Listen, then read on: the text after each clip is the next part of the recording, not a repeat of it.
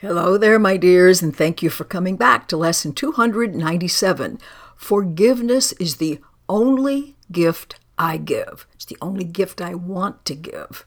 Now remember, forgiveness is just letting go of all of that clutter in my mind about who are the victims, who are the villains, who did what to whom, who needs to be punished, who's okay, so on. So forgiveness, letting go of all that stuff, is the only gift I give because it's the only gift I want. Now we remember hearing over and over and over again, what you give others is strengthened, increased in yourself.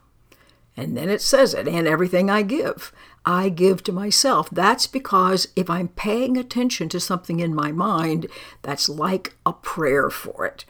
So remember, the universe doesn't know if you're keeping ideas in mind about how someone else ought to be punished. You will get it. Maybe they will, but for sure you will. So this is salvation's simple formula. And I, who would be saved, want to make this mine, to be the way I live within a world that needs salvation, and that will be saved, my world, my contribution to the world, as I accept atonement for myself. Okay, remember, accepting atonement is recognizing everything is harmless. I am harmless. Everyone is guiltless. Nobody has ruined creation. No one has ruined love. No one has ruined themselves. There's a place in the text where it says the sole responsibility of the miracle worker is to accept the atonement for himself, i.e., the separated state that it seems like we're in never happened.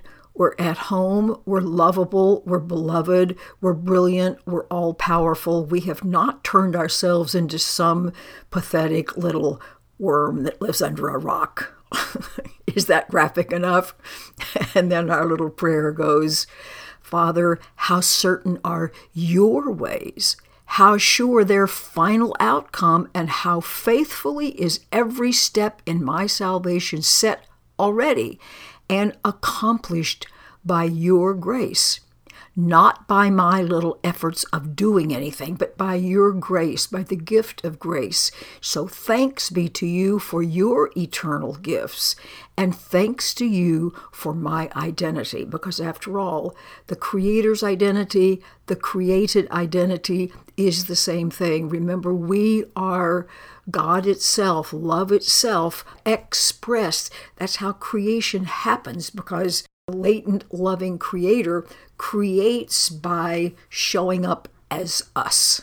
So I've got to practice forgiveness so that this can be not a concept, but an actual experience. Wonderful lesson, as are they all. Look forward to seeing you tomorrow. Bye.